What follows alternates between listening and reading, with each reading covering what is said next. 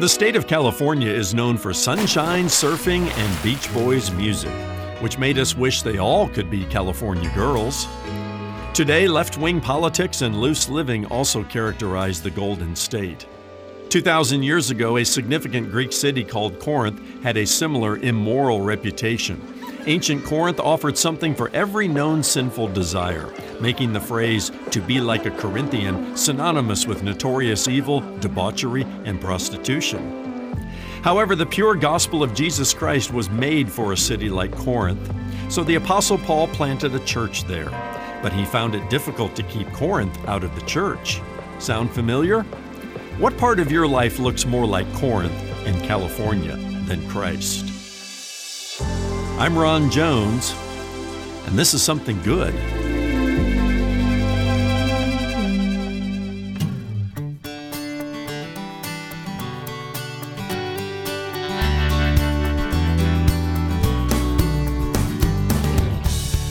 Let's talk about love on this Tuesday edition of Something Good with Dr. Ron Jones. Hello, I'm Brian Davis. Thanks for stopping by. Well, the Corinthian church had plenty of problems and plenty of questions. Questions about the gift of speaking in tongues, about eating meat offered to idols, about divorce and remarriage. In 1 Corinthians, the Apostle Paul offers a practical response to these and other issues. But the foundational principle upon which all his answers rested was love. Stay with us now as Ron continues his teaching series, Route 66, the ultimate road trip through the Bible, or visit somethinggoodradio.org to hear any of Ron's messages on demand on your schedule. That's somethinggoodradio.org. From Atlantic Shores Baptist Church in Virginia Beach, Virginia, where he serves as lead pastor, here's Ron with part 2 of his Something Good radio message, 1 Corinthians, Body Life. There is not much of a stomach in most churches and with most pastors or elder bodies to exercise the kind of discipline in the body of Christ that Paul instructs in 1 Corinthians chapter 5. Paul chastises the Corinthians for their boasting. And here's how the boasting sounds today. Well, we're open for everybody. We're liberal, and we're this and we're that. And there was some of that talk in Corinth. And Paul chastises them for their boasting and then highlights the seriousness of the matter by saying a little leaven leavens the whole lump. A little leaven leavens the whole lump. We should take sexual immorality and any sin in the church for that matter. Sexual immorality is no more gross sin than gossip and slander and backbiting and divisions and all of that. We should take it seriously and understand a little leaven leavens the whole lump.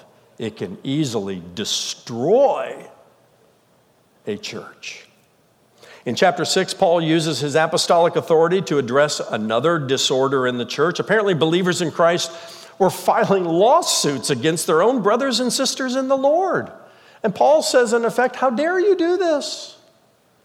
Why are you doing this? If you think about it, you might have a dispute or a conflict in your own, family. Would you ever sue your physical blood brother or sister or your parents? No, you work it out like a family. But, Brother Bob over here was suing Sister Susie over here, and Sister Joy over here was suing, Brother Peace over here. There are lawsuits flying across the church. And I love again how when the church goes low, Paul goes high. He says in chapter 6, "Do you not know that the saints will judge the world? And if the world is to be judged by you, are you incompetent to try trivial cases? Do you not know that we are here to judge angels and much more than matters pertaining to this life?" He says, listen, you're going to be the judges and arbitrators of fallen angels one day. Can't you resolve your conflicts here on earth within the body of Christ and the family of God? Believers should arbitrate their conflicts within the Christian community, believer to believer. That's the instruction in 1 Corinthians chapter 6. Yeah, the Corinthian church was a messed up church. It really was. Okay, understand from where they're coming. Their journey towards sanctification was maybe longer than those in the Jerusalem church. Paul ends chapter 6, this section on body life disorders, by returning to the subject of sexual immorality, encouraging them to flee from it, he says, because the body is not meant for sexual immorality, but for the Lord, and the Lord for the body. And the apostle, again, elevates the Corinthians' understanding of their physical bodies by asking, or do you not know that your body is a temple of the Holy Spirit within you, whom you have from God? You are not your own, for you were bought with a price. So glorify God in your body. In other words, don't act like a Corinthian. Don't visit the temple of Aphrodite on Friday night and engage in gross sexual immorality with this body of yours that is now the temple of the Holy Spirit. Still with me? Amen or oh my? Yeah, this is a tough letter, isn't it? Well, in chapter 7 through the end of the book, Paul begins to address some of the questions that this young, somewhat immature body of believers has about body life. He exercises his apostolic authority in doing so. And in chapter 7, he first addresses issues relating to marriage, divorce, remarriage, singleness, celibacy. We don't have time to dive into all of that. That's a fair question, and a question that people even have today. Oftentimes, people ask, Pastor, what's the church's view on these things? What's the biblical view on these things? And Paul encourages the Corinthians in various situations to live as God called them to live. In chapters 8 through chapter 11, Paul then addresses the matter of Christians exercising their Christian liberty. What do I mean by that? There are some matters that are not black or white. They may be a little bit gray. You have the liberty to do this or not do this. And people have different views on things. For example, back then for the Corinthians, the question was should Christians eat meat in the marketplace that was previously offered to a pagan god in the temple? You see, at the temple of Aphrodite on Friday night, they had a big old celebration there, a worship experience, they called it. The temple prostitutes were there. There were animals that were sacrificed, and worship was engaged to the pagan Greek gods. And some of that meat was left over, and they took it into the marketplace the next day, and it was actually the cheaper meat, less expensive. And so if you went to the grocery store the next day, you could buy this for, $5 a pound, or this for $3.99 a pound, only this over here, was meat that was left over that was offered in the temple the night before. Should a Christian do that? And Paul argues, meat is meat. Doesn't matter, meat is meat. And some people may be bothered by that, and other people not bothered by it, but you as a Christian need to exercise your Christian liberty to purchase that meat carefully. And consider, he says, the weaker brother or sister, and not cause a weaker brother or sister to stumble. And here's his overarching principle. Love limits our liberty. I remember when I was in seminary, a professor of mine, Dr. Howard Hendricks, used to talk on this subject, and he'd also add, and pastors, leadership limits your liberty. And he would say, others can, but you can't as a leader. Why? Got too many eyes watching you. And possibly misunderstanding your actions over here. What's interesting here is that in this section of Scripture, chapter 8 through chapter 11, we find, no, that's later. I was going to say chapter 13. Just beyond it is chapter 13, the great love chapter. And Paul is setting them up for that. Love for your brother or sister in Christ limits your liberty. Even though you may be the more mature believer and say, meat is meat. I can do this. I can go to the movie theater. I can imbibe in alcohol, though not drunkenism. I can go here. I can go there. I can do this. I can do that. And there's not a hard, black or white moral instruction in the Scripture. But you got to consider your brother or sister in Christ. Parents, while your kids are growing up and you got eyes on you, you need to limit your liberty. There are things that I would never do that I have the freedom to do when my kids were young, but I might do now that they're adults. That's just wise parenting. And it's wise living in the body of Christ too, when we have people with different thoughts, different ideas there. Paul's motivation for surrendering his rights is clear when he says in chapter 9 and verse 22, I have become all things to all people that by all means I might save some. I don't want my actions to become a stumbling block to a conversation, even to an unbeliever. And so I choose not to do things that I have the liberty to do, he says.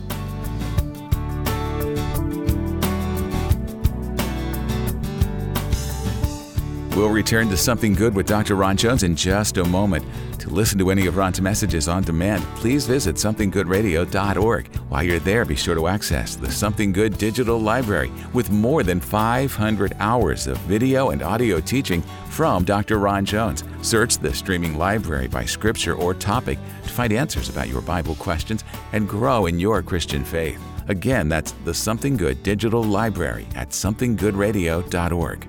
Something Good Radio and free resources like the Something Good digital library only exist through the faithful prayer and financial support of listeners like you. And today, when you invest $50 or more in the media ministry of Something Good, we have a very special thank you gift to share with you.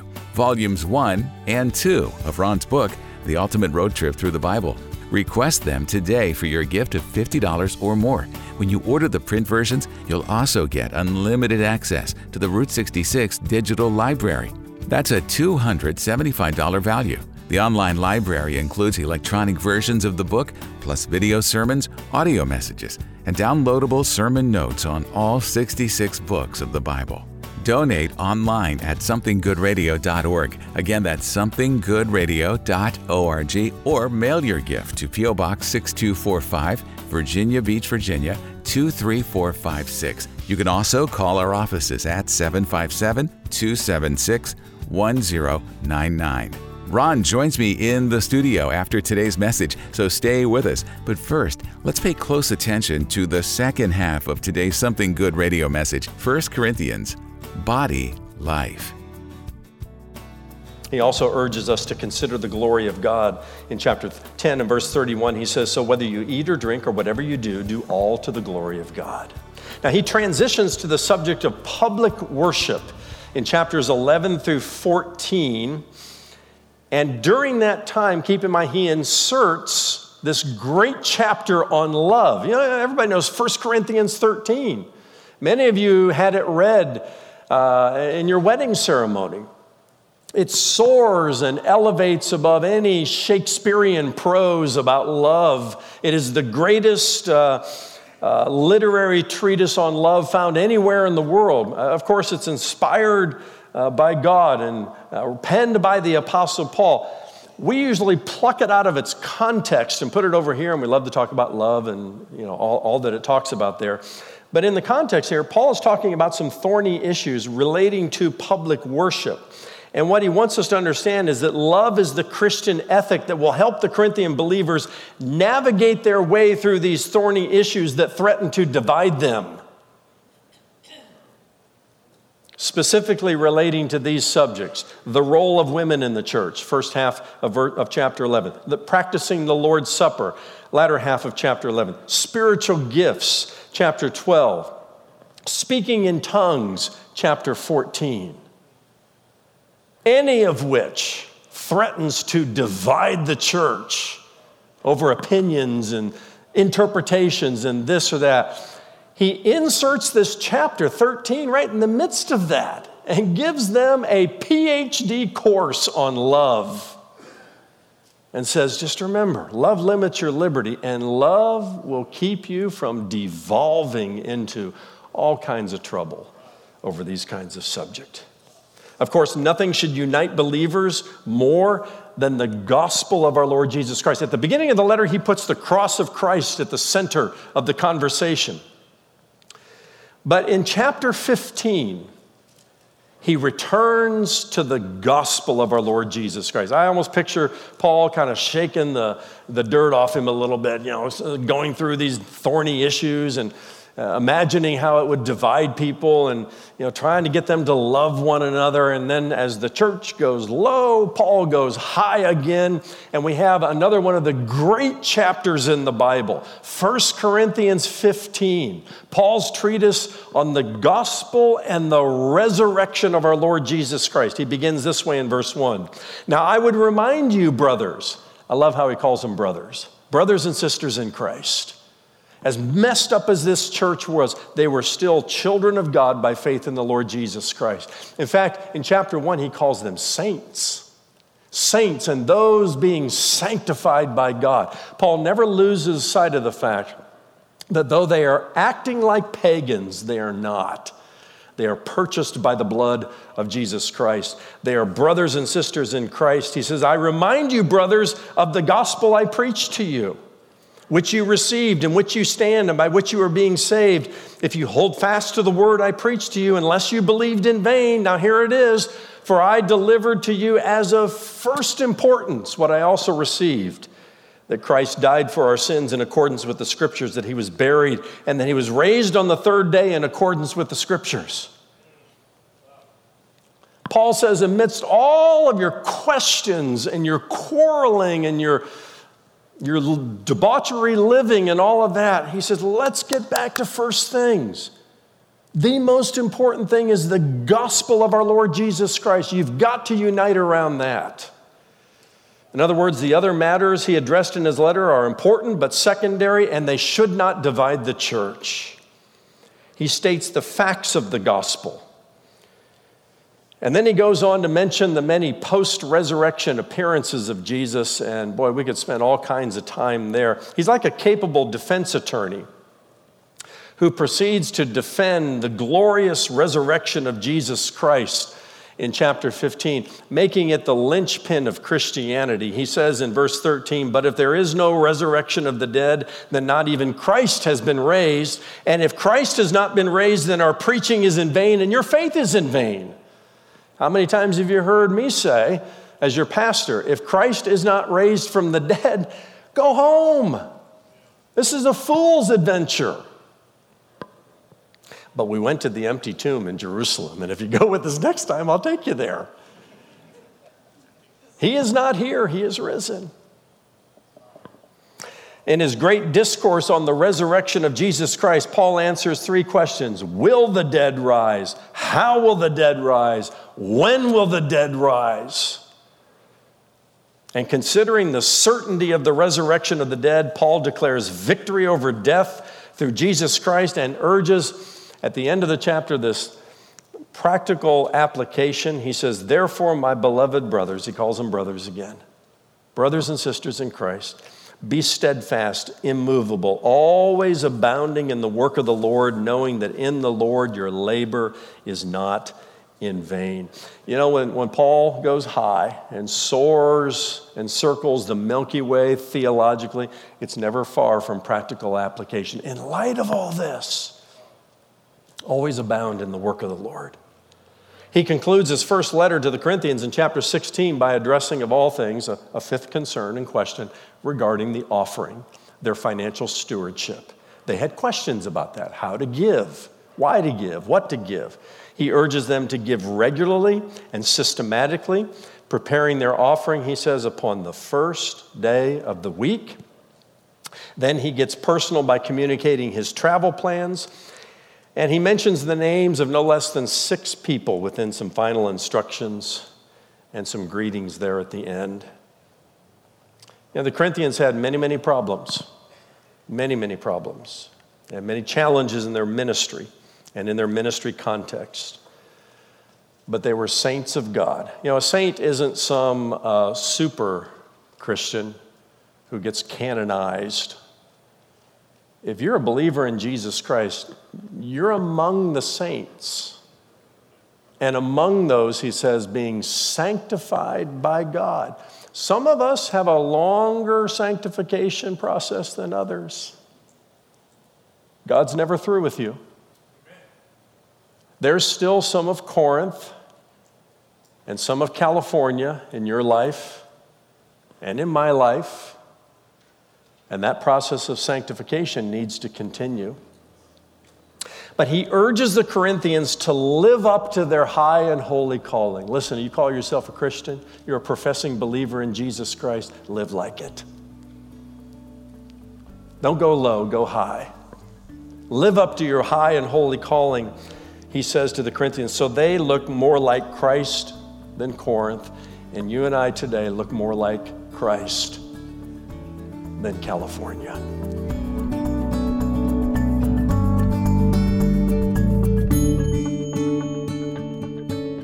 Thanks so much for joining us for today's Something Good radio message, 1 Corinthians, Body, Life. And Dr. Ron Jones joins me now. Ron, you covered a lot of ground today in a relatively short amount of time, but one common theme throughout is this idea that love limits liberty.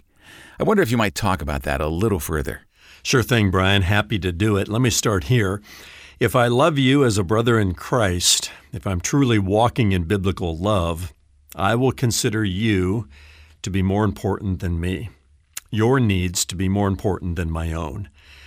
You know, in Philippians 2 and verse 3, the Apostle Paul writes, "Do nothing from selfish ambition or conceit, but in humility count others more significant than yourselves." So when I talk about love limiting liberty, I'm directing us away from self and towards others, both to the needs of others and sometimes to the actual requests of others. For example, if a Christian married couple wants to have a glass of wine with dinner in the privacy of their own home, well, Christian liberty clearly allows for that. But what if they have children who are old enough to maybe misunderstand what's happening? I'd say consider their needs. Consider whether your actions might actually cause them to stumble. And then proceed accordingly as parents. Here's another example. Perhaps an old friend down on his luck needs a place to stay for a few days, and you oblige.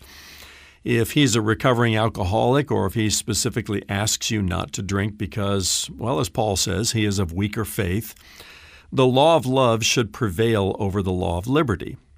Here's the bottom line, Brian, according to God's Word, and specifically here in 1 Corinthians. We are not to use our liberty to eat or drink, whatever and whenever we want. We must consider whether a weaker believer in Christ might stumble into sin over it, and all the more if the person actually asks you to abstain. Two more things and I'll stop. First, those in position of leadership in the church, I'm talking about pastors and elders and deacons, well, they have a larger platform, and for that reason should be especially careful not to even give the appearance of evil. The same goes for anyone with young children who might ultimately stumble into sin. Secondly, the law of love can apply to a variety of things, not merely alcohol. I just use that as an example today. So, you know, Brian, the question isn't always, is it wrong? Very often the question is it wise? So in all things, choose wisdom over carelessness and choose Christian love over personal liberty. That's Dr. Ron Jones with some final thoughts on practical Christian living and how the law of love triumphs over the law of liberty. Before we sign off, Ron, how about telling us what's in store next time as you move ahead in your current series? Well, Brian, you can imagine that a man like the Apostle Paul, who was a Pharisee at one time, a practicing Pharisee, and who at one time was known to imprison Christians and sanction their execution, that a guy like that would have plenty of doubters as to the authenticity of his new faith in Christ, all the more when he rose to a position of leadership in the early church.